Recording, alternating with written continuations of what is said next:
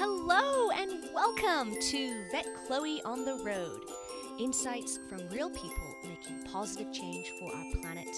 I am Chloe, a veterinarian who has an interest in wildlife and all things environmental. And this is a show for people who would like to connect, learn, and prioritize caring for our beautiful green and blue world. Come join me as I travel around Australia in my van Layla. Let's share all things conservation and meet all the inspiring environmental heroes along the way. And on today's podcast, after a month of having set off from Bondi in Layla the van, who was instrumental in this adventure, I thought I would do a podcast on her and the person that really helped me plan, create, and build her, and now travel and live in her, my dear brother Oliver. Welcome to the show, bro. Hello, world. Woo! Hello back. Great to get you on here. Yep. So Great to be here. great to be here, and thank you for being here. Unfortunately, you have nowhere else to go, right? I don't actually. Yeah, that's a good point. So apologies, listeners. I will probably relapse from being professional to the older sis with Oliver here. But you know, Oliver takes a lot of credit with the van. She is beautiful, and we are lucky to have shared this time together to build her and now enjoy her. To give you a snapshot of where we are right now, we're in Airlie Beach. We're in a car park right next to the lagoon. We've just had tea, haven't we? That's the sound of a... Oh, what is that? Giant camper van packing up, full of... Makes us look small. I think they're Italians. They're backing out. They look Italians. We had just started because this group of guys just left. Oh, the Germans are gone now. They're playing some mega techno all afternoon. All afternoon. Oh my God. Yeah. So they've just gone.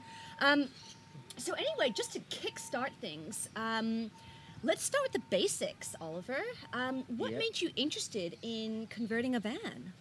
I think there are a lot of factors that feed into me wanting to or having the dream of doing something like this.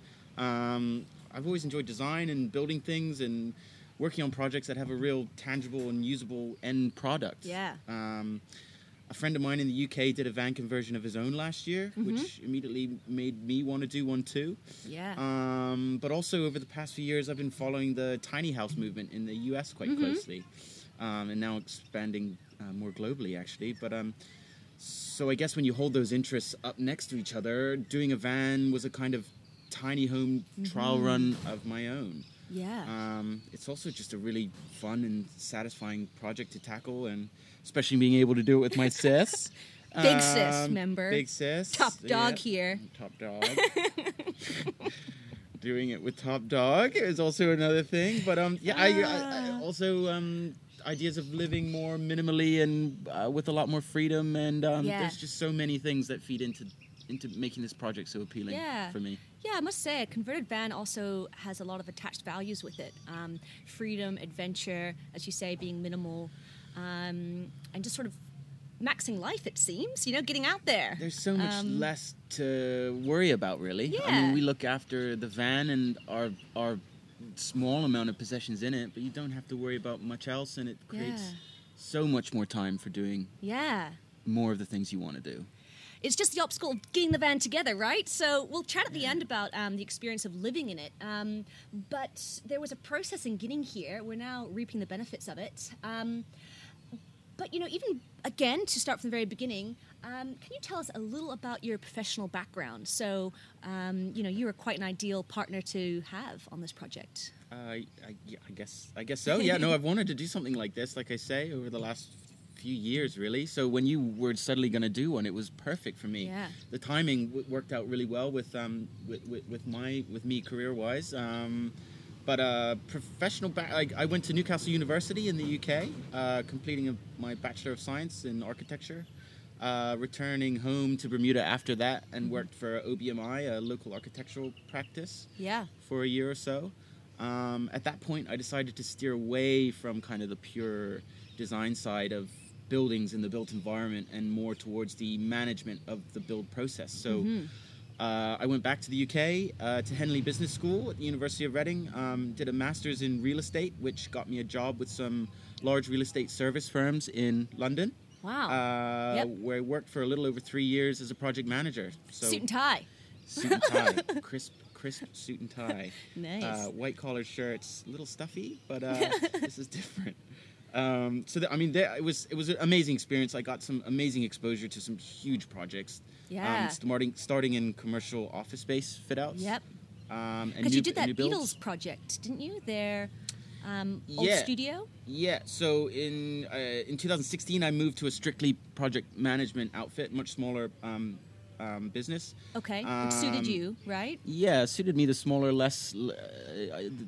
the other firms I was working for were much larger real estate services companies that did everything with regard to buildings, everything under that umbrella. Commercial leasing, valuations, development, everything to do with buildings they did. So the company I moved to just did project management and building surveying, actually. And that's what you did specifically, project management. Project management, and the reason I moved to that company was because they offered me my first solo project, which was the refurbishment of and a new build of a studio for Abbey Road Studios. Right. So new build Dolby Atmos studio, really high spec acoustic studio where they can have an orchestra and record. Was a studio like this? It was a little different.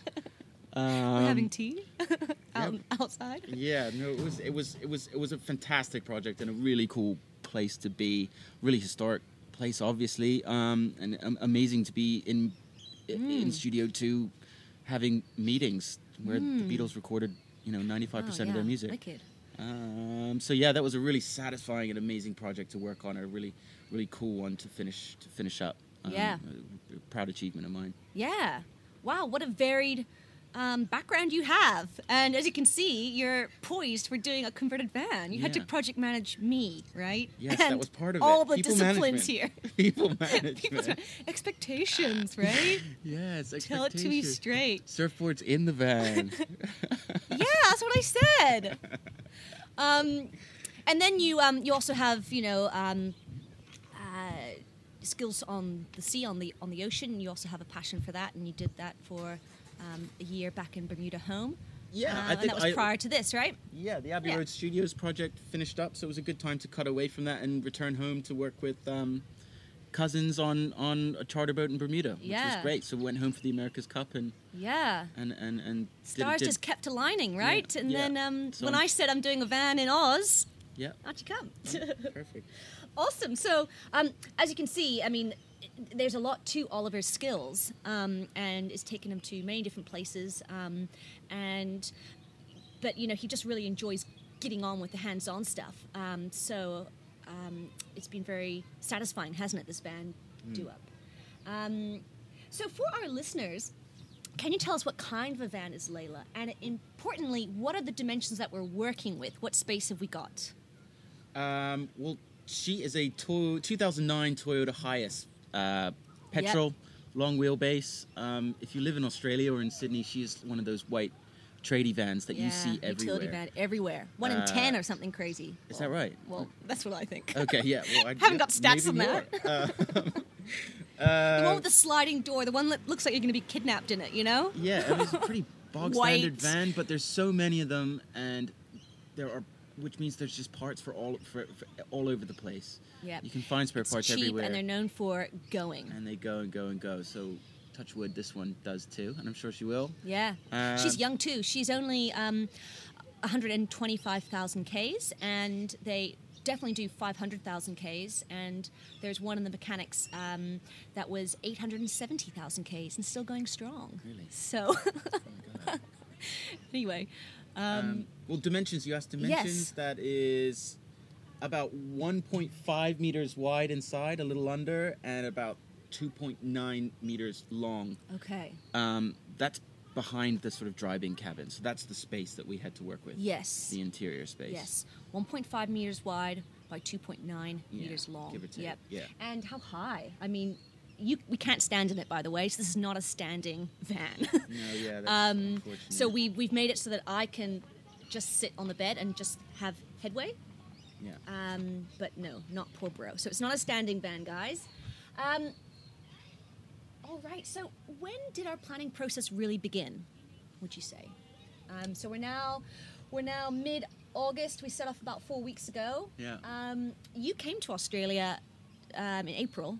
I think it all Yeah. began then, really. Yeah, It was about 3 pretty much months. started right away, I think, with research. ideas and Yep. research and stuff like that. I think that was the hardest part of all of it, is deciding on what you actually need on the Yeah. inside, deciding on the right size of the batteries and solar panels and Yep. everything that's going to go within, fridge types and how big you need, and finding the right sink that's going to fit And all budgeting of- and kind of poising yourself to investing in these, the finances of it. You don't just want to blow hundreds on the wrong bad fridge, right? So, yeah, that was quite nice.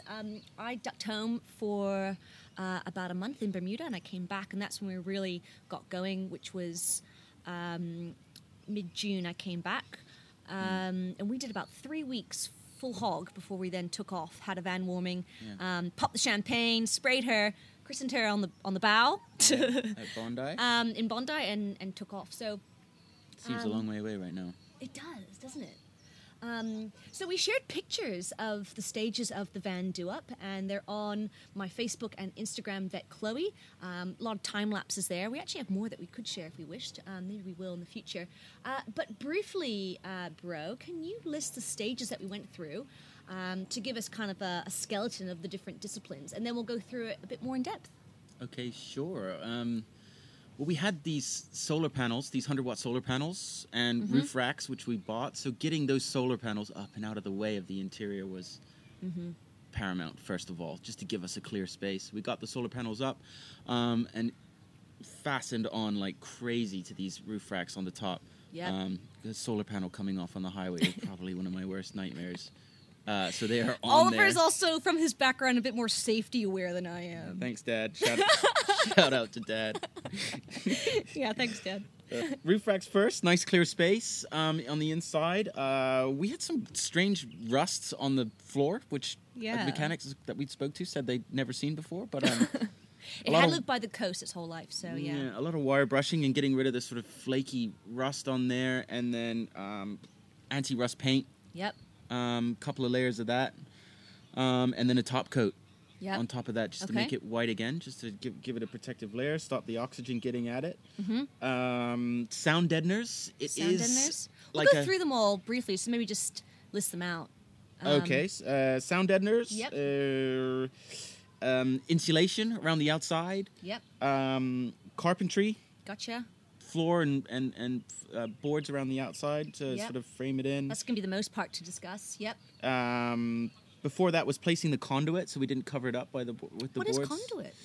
What you run the electrical wires through. Yeah, for it's like this plastic tubing. Yep. plastic tubing that Mm-hmm. that Sparkies use. Electrics, pulling all the wires through that conduit. Yep. Plumbing and putting in a roof vent. Yeah. Water tank and furnishings and yeah. Soft furnishings. Yeah, that's what I was getting ahead of myself. I was like, but I had like little glass bottles and all these little things, little trinkets to put up at the end, my which God. were a bit maddening to jostle around with us. Velcroed rocks from Namibia on those shells and Yeah, precious. Oliver's pointing out I'm a bit of a hippie. Anyway, all right. So let's go through them one by one.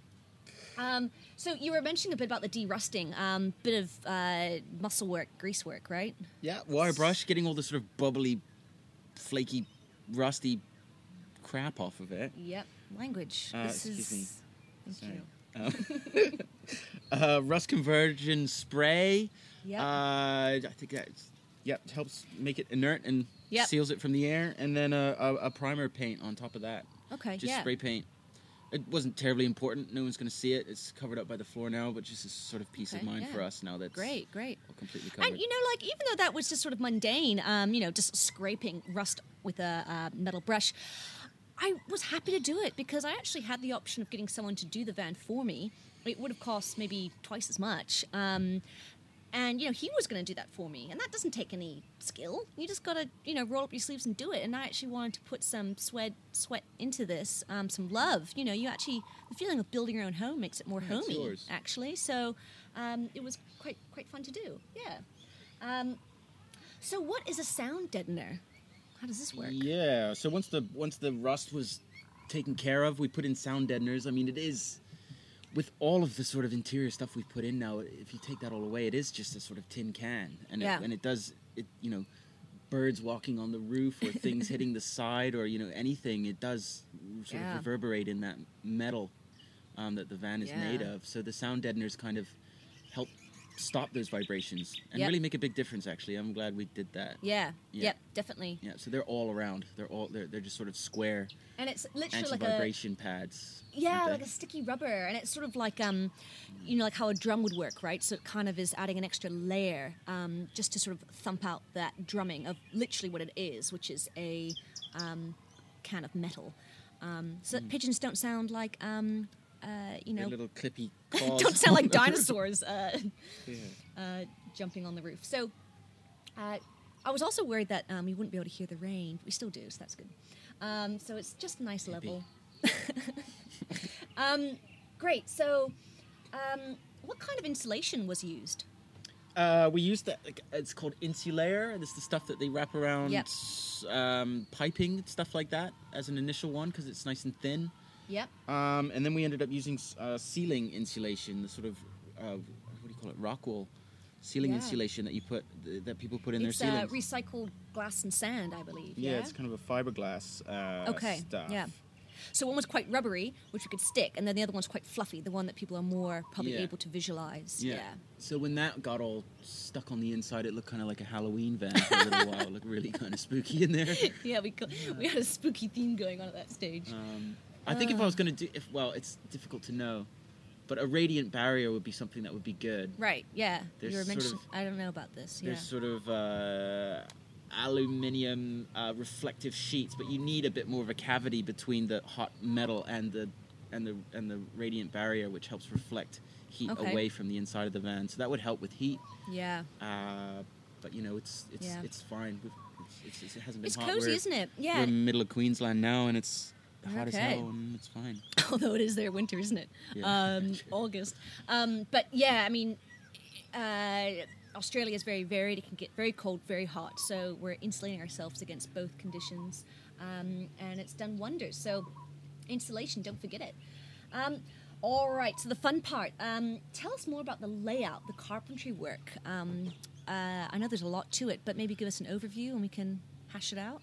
Yeah, because it's sort make of fun of my initial ideas. plywood flooring, and we wanted to put a sort of table area out the back, but we realized when it comes to such a small space like this, like you've got to half what you think you can fit, and then half it again. Half. Yeah. And I was trying to insist to Chloe that we had to put the surfboards on the roof, but she was going to veto. I'm going to veto that. The boards go inside, but... oh, yeah, we had a funny line there. I was like, I take that on board, but I veto that idea. It's a good thing they're not inside, but they work really well on the roof, tucked under the roof racks, under the solar panel, so that works well. But yeah, the carpentry, there's only so many layouts, and there's lots of people who have done these types of vans, and there's kind of a formula which works on a van this small, I think. Yeah. Which is... I kind of like the hard way. Like you sit down with the pen and paper and you draw it out, your dream van. And I look back at my past drawings and I just laugh. Like, no way could I do that. What the heck? And so we actually did a clever thing, which was actually the cardboard sort of mock-up, right? Yeah. And I think in hindsight, you're saying you'd really do a proper one. We kind of did it roughly, cardboard to give you an idea of how high, so you can make headspace. And there are these programs where you can do like a 3D SketchUp model would have been good on the computer, inside. But it's sort of evolved organically, really. There was lots of stuff that we wanted to fit in, and as we were building it, we realized, we have to sacrifice certain things that we want, and probably the big change, as you say, was that table idea fell through because I wanted to have so now it's space. Just a bed. I wanted to have foot space, so you actually had like 2 benches on the side, foot space, and a pop-up and down table that could become the bed base or pop-up table. But you need storage, so we had to fill it in. We've got 2 drawers that pull out the back, and you can still sit in that area and sort of have a Japanese-style meal. Yeah. But there's sort of two areas, isn't there? There's a sleeping area, and then what else have we got? Yeah, a forward sort of kitchen area with a sink and a sort of low bench where the cooker's kept under, and you can cook on top of that. Yeah. It's good to have the bench a little lower because I can sit with my head. Tell about the original idea, Yeah. or the actual original thing we did. We built this. We built a massive thing with like a pull-out. Well, the countertop folded back so you could cook inside on the cooker, and the cooker pulled out on a shelf so you could cook outside, and it was up high and you couldn't climb through to the driver's seat, and it was just this massive... It was a monstrosity. We were just drowning in our own carpentry. So, It's claustrophobic. yeah, it was really claustrophobic. So we've created a lot more space, and we've cut that down by probably 75%. Mm-hmm. It's just the sink cabinet in the corner and a nice little beechwood bench, varnished beechwood bench next to it. So yeah, Yeah. it works well. And everything's got to have a little space. You know, we have a little area for the battery. We've got an area for a tub for all the kitchen stuff.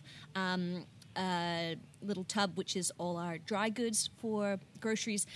Unfortunately, our fridge, although it's awesome because it's 55 litres, it's a bit big and a bit awkward. It's kind of a size where I can't sit on it and make clearance with my head.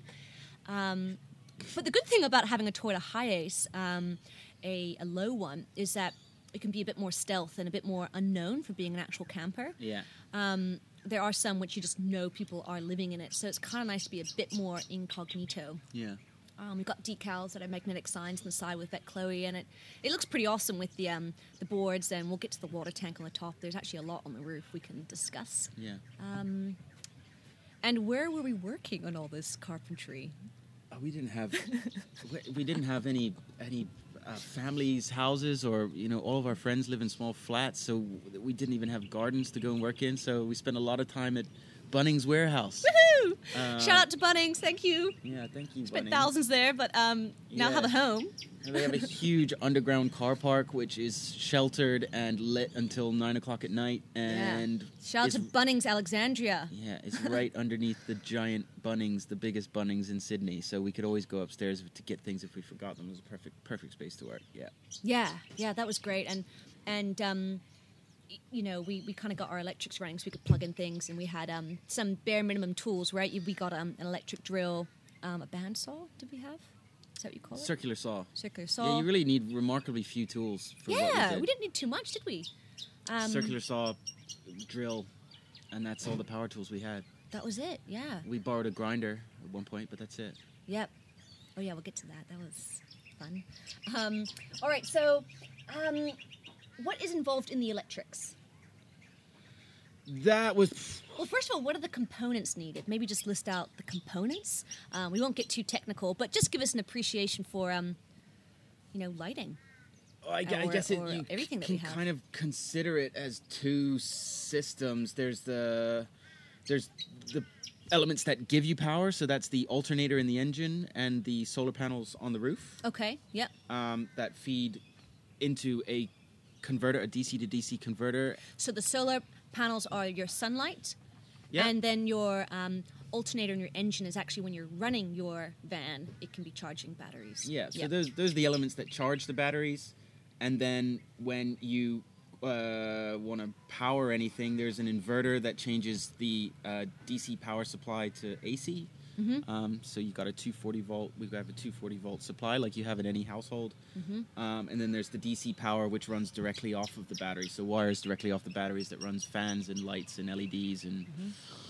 And for people, like I'm going to be just tapping in with all the simple stuff I've learned is your normal power sockets at home are AC, alternating current, and DC, direct current, is actually requiring less energy. You don't need to convert it. So we tried to run as much as we could off of DC directly from the batteries. But we obviously had to have a few outlets for AC, for things like our computers to plug in. Yeah, charging laptops and stuff. Yeah, But and a Dyson vacuum cleaner, yeah. We have two times 130 amp hour deep cycle batteries. Yep. That is more than enough. I don't think I've seen the battery supply go under 80%. Actually, everyone's always quite impressed with our battery sizes. I went big. yeah, we went big on that. And so yeah. Great. We have a lot of power. Yeah. which is nice to not have to worry about Yeah, definitely. And I would just like to do a shout out to cousin Johnny for helping me determine the battery size. Basically, I wrote a table of all the appliances I want to run off, and kind of had to do a bit of physics with, amps to watts and what I want to draw, and therefore how big a battery size. But all good life skills to have.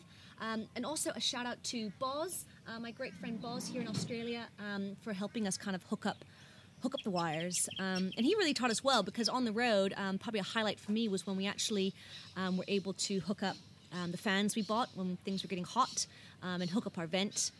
Because we knew the skills of sort of stripping down the wire, attaching what was positive, negative. That was pretty cool, right? Yeah. It's actually surprisingly simple once you do it. It looks so confusing when you write it all down and you've never thought about this type of thing before. But once you've done it once, it's pretty clear now. Yeah. All right, so skidding along. Sorry, guys, about being bogged down, but I love discussing our project together. So what is the plumbing setup? Give us a little brief rundown on that. Really simple. 20-liter freshwater tank under the fridge with a pipe going into it. Under the sink? Sorry, under the sink. Sorry? That is... The fridge too big for anything to go under it. Yeah.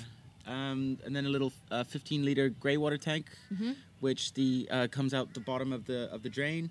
The water comes through the drain into the grey water tank, and it's just run with a little marine foot pump. Yeah, cool. That was a great idea. Yeah. So instead of having to pump it with your hand or install an electric water pump, we put in a little marine foot pump that works really well. Yeah, it's great. Yeah, it's so simple. It's literally just sucking by you pressing with your foot. And it's like a straw going into the fresh water, comes out the tap, and then just drains into a funnel into the grey.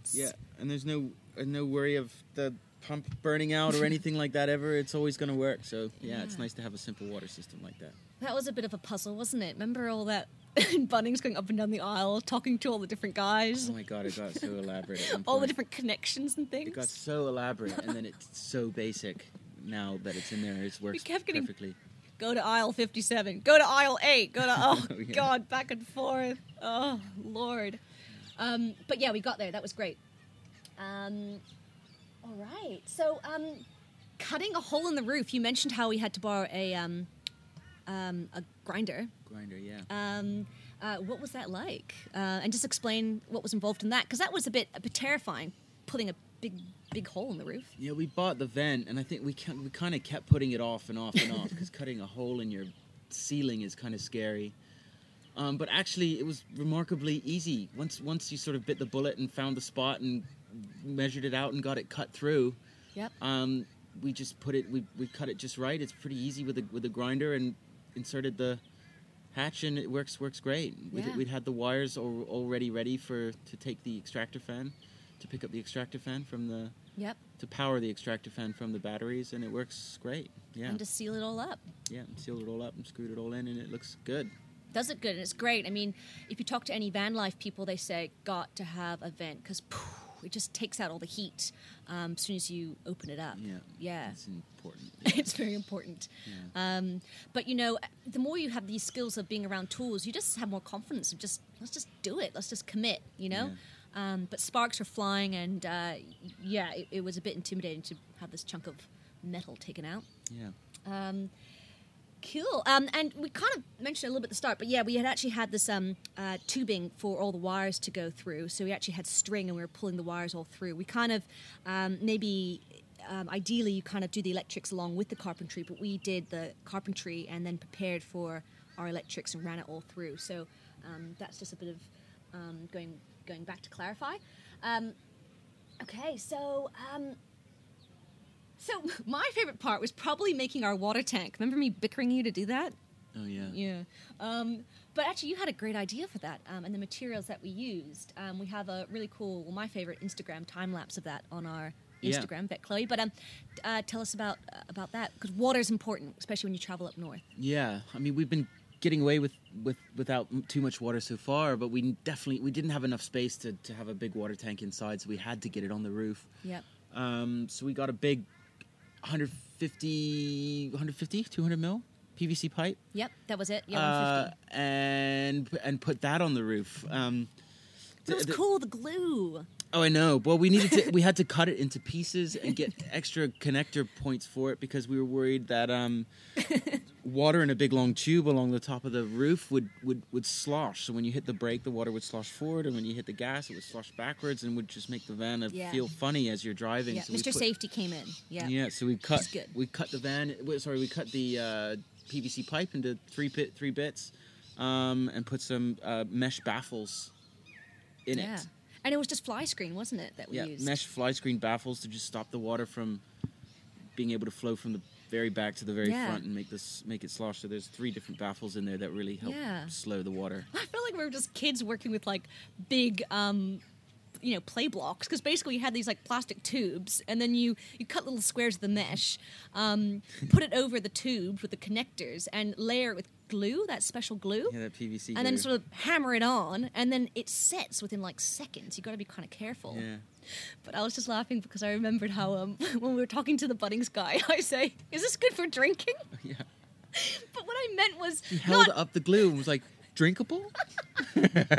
They looked like, what? I didn't. No. Sometimes I don't clarify what's going on in my head. What I meant was, you can drink the water that's exposed to the dry glue. Not can you drink this glue? And the guys looked at each other like, no, I don't think so. There's poison on it. Dude, definitely don't drink it. Anyway, barrels of laugh, bro. Delirious getting through this project. It was so much work. Do not underestimate it. There were many hours. I mean, your late nights. 10, 12-hour days really hacking away at it, going beyond your starvation, Yeah. So my favorite part was actually all the soft furnishings of it. And if you're interested, how do you have a home that's moving around? So you become inventive. So we got like heavy-duty Velcro, which is underneath candles and bottles, and our like oil diffuser, and that sticks things down really nicely. Also elastic for keeping the books on the shelves. So we have little gold hooks that are put into the pine, and elastic holds the books in, which is good. Also, we made a series of nets to hang our clothes in. They're pretty funky, aren't they? Yeah, storage is key. Storage is key. So has it been... and also, I didn't mention... I don't think you really told us about with the carpentry. You have these... it was a great idea. It looks so cool. The pine wood boards. Floorboards all the way around the inside. Yeah, that covered up the insulation. Yeah. If you're going to do a van, I really suggest you do that. Do the floorboards, because they're so cool, because they all kind of puzzled in together, and they make tongue and groove floorboards. Yeah, all the way around. Yeah, tongue and groove. We stained them a little bit of off-white, which makes it lighter inside. Good that idea, was just, thank you. Yeah, and it turns it from living in a metal van into some sort of Swedish bathhouse. Yeah, I was okay without having it. Oliver's like, no, it looks too butch. I was like, okay, so... No, it does. Let's give it... It makes it much softer inside and warmer, yeah, and it's a true. lot nicer space than a metal. And I mean, I guess that's why you enjoy design, because your space gives you a certain mood and a certain experience. And I must say, now that Layla's all spruced up, she's different. Yeah, she's much improved. Soft furnishing, bright white wood. It's nice. A little lighter wood. So give us a taste of, so we had a van warming. We christened her, we celebrated, friends came and saw her. That was lots of fun to share it with others. Yeah. Before we go into the living experience of it, just to explain what's on the roof, we have roof racks with surfboards. We have this water tank, which also has like a little tap on one end that you could potentially shower at. We're going to use it more when we get into more water strict areas, but it also has a vent and the solar panels, so there's actually a lot going on the roof. Yeah. Just wanted to clarify. So has it been comfortable living in the van, Oliver? Very comfortable. It takes a little bit of an adjustment, but it's very comfortable. Nice foam mattress, warm inside, lots of light with the LEDs all the way, LED strip along the length of it. Yeah, we didn't talk about that. That's one of the cool things, right? We can dim it too. Yeah. Dimmer LEDs, Thank you, Boz. which makes it really nice, because they are pretty damn bright when they're on full bore. But it's nice to have that much light inside. Yeah. Super comfortable. I love it. Yeah. I mean, it's obviously constrained, but it's really comfortable and nice. Yeah. And you realize how little you need. Literally, you wake up. You need a toothbrush, you need your toothpaste, you need your pajamas, You need like a set of shorts and shirts, swimsuit, like Speaker. sunny speaker for bro, most important, yeah. But and like, you know, some shoes and like you're good to go. Yoga mat for sis. Anyway, it's surprising how many little... You need a mug. I don't know. It's just... It is really minimalist. You know, carpentry-wise, what you thought you could do, really half it down. But same for all your stuff. Just half, and just keep paring down. Yeah. So have things changed since we've been living in it? Because, you know... I guess things have become more refined. Like we've thrown away quite a lot of stuff again. Yeah. We've slowly been getting rid of things that we thought we needed and clearing more and more space as we realized the space is more important than the stuff. Yeah. Which is nice. The actual livability of the van is more important than the actual things that we thought we need, but you don't. So it's been, I guess it's become more comfortable the more used to it we've gotten. Yep. Yep, definitely. Fastening things down and... And I think finding every place's spot, because once you live in it, you start to realize what you use a lot and where things should be kept. And then it makes living in it so much nicer when you know where things are. You can just find things and you're not living on top of yourself. Yeah, cool. And so, bro, what was your favorite part of doing this? Favorite part? Probably putting the wooden paneling, the floorboards all the way around the inside. Because like I said, it looked like a Halloween van with all of that ceiling insulation hanging on the inside. It was sort of terrifying for a little while. But once the wooden paneling was done all on the inside after we'd whitewashed the boards, it suddenly transformed into a completely different space. Yeah. That was probably the afternoon of most impact in changing the way it visually felt. Big change. Yeah, and actually I think that's why I made you mention it before, because that probably is one of my favorites too. Yeah, that was a satisfying afternoon. Yep. Or day. And then also our electrics day. Yeah, that was probably the next point. 8 hours with Boz. Yeah, 8 hours working on electrics. Oh. Running wires and getting lights hooked up and things like that. But yeah, when the lights turned on and lit up that nice wooden interior, it really felt like it was something. She looks luxury. She does. She does. She looks luxe. People were impressed. Another question. What was a surprise or came as a surprise, good or bad, just unexpected during this process? I think maybe putting in the roof hatch. After putting it off for so long and being so freaked out about doing that, it actually really wasn't a big deal. Gave me nice surprise. It was a nice surprise, yeah.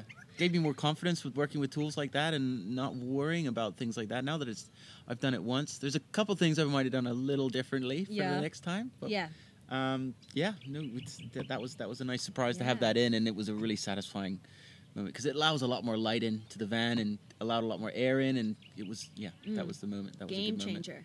Yeah, no, I was proud of you just. Sticking to your guns and just doing it. Yeah, I was like, okay, I was a bit more unsure of what was going on. We're going to do this? Okay. Yeah, great. I mean, so, you know, we're going to wrap up the van part and probably touch on another topic just to end our podcast. But, you know, guys, just think about it. We have a really livable van. We've got comfy bed, storage. We've got water. We've got electrics, which can run our fridge, fan, vent. Got dimmer switches, lights, plug-in things. We're never out of charge for our phones or sink and a fridge to keep things. Yeah. So yeah, we are. So and it's running nicely on its wheels. So she's great. And personally, I am absolutely loving the van life. And the natural move from this, which I can see, is a tiny home. Oliver mentioned this at the start, and I actually got into this from you. This kind of idea, starting to become more of a thing here in Australia. Can you explain a bit about a tiny home? What is a tiny home? It's a really... I'm not sure the exact dimensions, but a tiny home, it's a movement that started...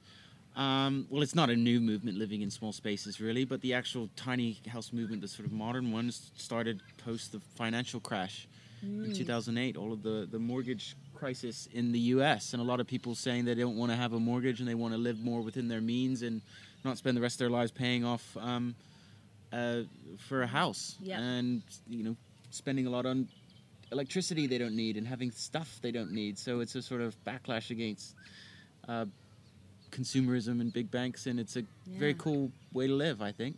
It's kind of cool because it came out of a crisis, right? Having to think outside the box. Yeah. But now people do it out of choice, even if they can't afford a big mortgage. Yeah, it's become more of a lifestyle thing than a necessity. Less to look after, less to pay for, less to worry about. So it's appealing. It's an appealing lifestyle. And from what I understand, you say it has to be on wheels to make it a tiny home. Is that also a definition or no? The course I did was he was quite adamant about it. It was a tiny house on wheels course. Okay. So I mean, you'll get tiny houses that aren't on wheels. But they have to be movable. Is that a definition of a tiny house or no? No, Okay. the course that he was doing was a course on tiny house on wheels. So I Okay. mean, the way that you get around a lot of the planning restrictions is by putting it on wheels, which Okay. makes it classed as a road vehicle. Yeah. So it's like it is a camper van, but it's a tiny house on Yep. on wheels, basically. Yeah. So yeah, you don't need a planning permit or development application to get it to start it. You don't have to abide by a lot of the planning regulations. You can build what you want. Yeah, awesome. And I guess, legalities might catch up to the tiny home movement because there are always something to consider. we're in an interesting Time, yeah, sweet actually, spot right now with that in Australia. Anyway. in Australia, yeah. I'd love for you to talk about that as well. But you did mention the course you did. It was a pretty intensive weekend, wasn't it? Can you tell us a bit about what you learned there as a highlight or a main takeaway that you could share with us? It was 4 modules. It was everything to do with trailers, going off grid, where to put a tiny home, and the 4th module was how to build a tiny home. Cool. I think the part I liked the most was the going off grid element of it. So that was all to do with exactly like what we've been doing with our van here. So that was deep cycle batteries and solar panels and different ways of powering your home and getting yourself off grid and being self-sufficient in a house. And you'd already done that with the van, so you could kind of keep up with the concepts and it helped compound all that knowledge and was a really interesting part of it. A really, really cool. It's something satisfying with not having to rely on a power grid. Yeah. And that was also good timing. That was the last weekend before we took off. So when the project was done. So in Yeppoon, we also met up with a tiny home contact you made. This is a little town further south from where we are now. Can you tell our listeners a little more about that? The guy we met and something you learned there? Called Rob Gray, a bit of a nomadic type guy. He built this thing. It's a converted army truck that he's made into a camper van, or it's big enough to be a kind of tiny home, I guess. Huge army truck, and it's called the What the Hell Is That? So you can look it up. It's spelt one word just like that. What the hell is that? Pretty cool, massive army truck camper conversion. So it's amazing. And we were given a tour of it. I love that sort of high deck balcony area. Is that what he called it? Yeah. Deck. Big deck balcony out the back, and everything you need. I mean, it's got a bathroom and everything. It's got much more than ours. Showers and I mean, for us, for example, if you're wondering about that kind of thing, like we've got these solar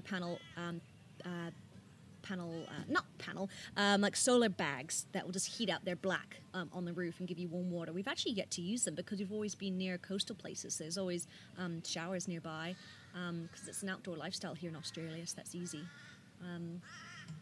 Great. So would you like to have a converted van or tiny home one day? Definitely. Yeah. Did I need to ask? No, I don't think so. I'm moving closer towards my goal. So it was nice to do this one, and I'm not sure what's next. But I was actually looking up different types of vans to convert. Anyway. ... Yeah. Watch this space. Yeah. But is there anything else you would like to mention before we wrap up? I don't know. Don't think Maybe so. just encourage people to get involved, eh? Yeah, I encourage people to get involved It's fun, eh? in this type of thing. This lifestyle's really nice. So much freedom. And if they have questions, they can harass you, eh? You can harass me, yeah. Yeah. Yeah, what are the benefits? You're just listing them now. Freedom in lifestyle, not having to... You don't really have to worry about a hell of a lot. Not a lot of stuff to worry about.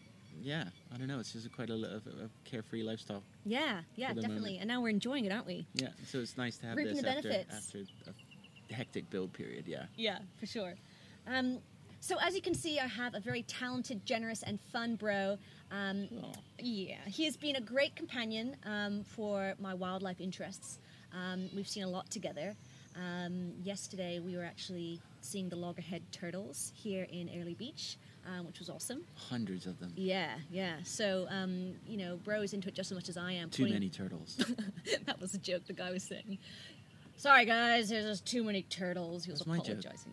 Oh, your joke? He was copying me. Oh, God, he said it so many times. He was trying to claim it. So, Oliver, as I do for all my podcast interviews, my wrap-up question is, how do you stay inspired? How do I stay inspired? I think at the moment, what's inspiring for me is freedom and mobility.